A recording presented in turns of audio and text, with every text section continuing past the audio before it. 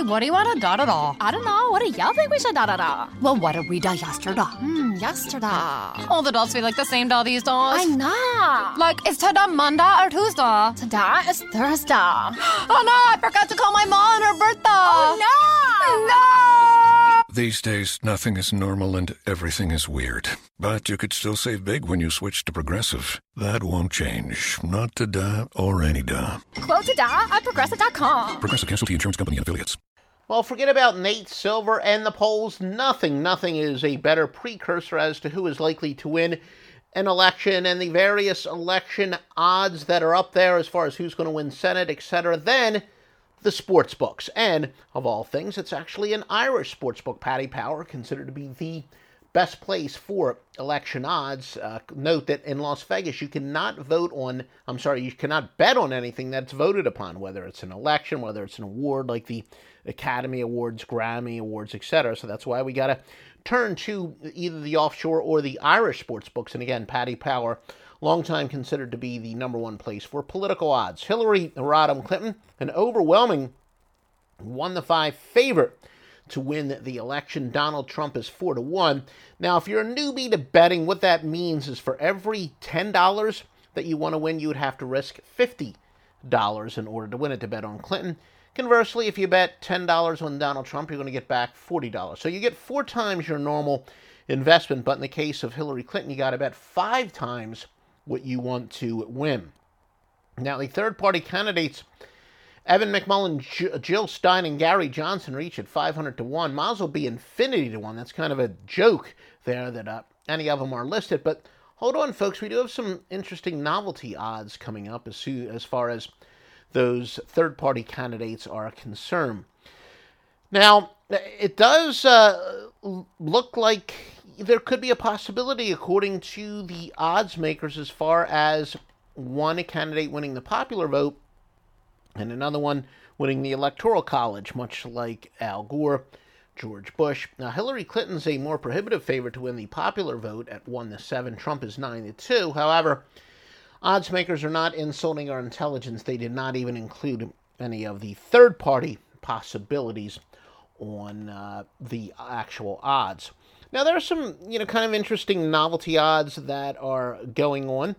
Donald Trump to sever ties before the end of 2016 is only at 4-1. Here's a good one. Will any other person other than Hillary Clinton or Donald Trump win a state? This is nuts, folks. Paddy Power, I don't know, maybe they are out of touch. They actually have that possibility at 4-1.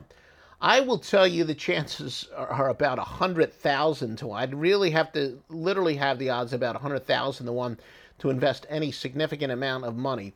I can't see any scenario in which a third-party candidate wins any state, even one of the smaller states where, maybe a couple thousand votes could swing things. So those odds are, quite frankly, pretty ridiculous.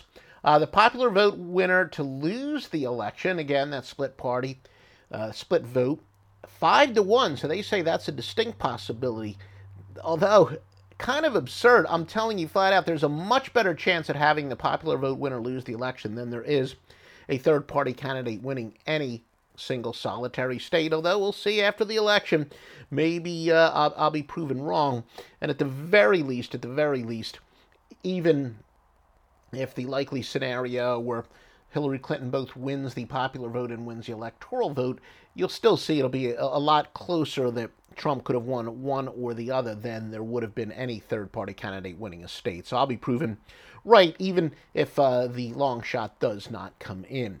Bernie Sanders to form a new party by the end of 2016, so it is 9-1. Same odds for Donald Trump to do the same. Now, will there be an electoral college tie? This has never happened before. Might be more likely to happen than a Super Bowl tie, though, at least in terms of number of elections. But anyway, that is listed at 40-1.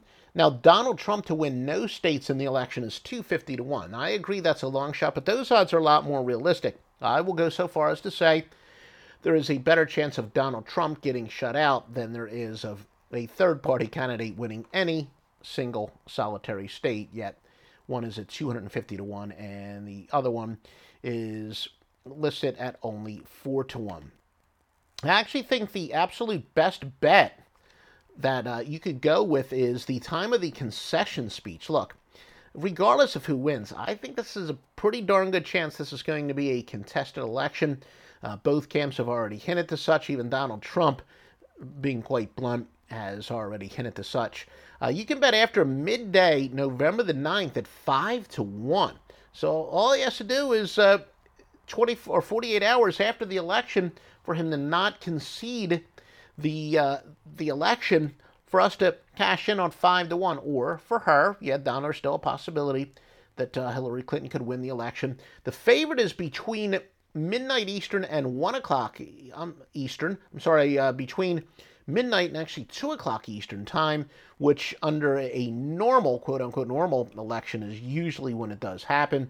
That's at 6-5, but this is no normal election. I doubt if it will be conceded before 2 a.m. Actually, before midnight is 8-1, and I would set the odds a little bit higher than that. Not, ridiculous odds, but yet again, I go back to it. They actually think that a third-party candidate could win a state is more likely than the losing candidate conceding by midnight. Yeah, I just don't. Those were bizarre odds. You are nuts if you bet that one at 4-1 as far as any candidate winning a state. But, again, I think the absolute best bet that I have seen posted anywhere is that it will not be conceded before midday of the next day at 5-1. Again, offshoreinsiders.com is a place to go for all your sports betting picks, winning sports betting picks. That is www.offshoreinsiders.com.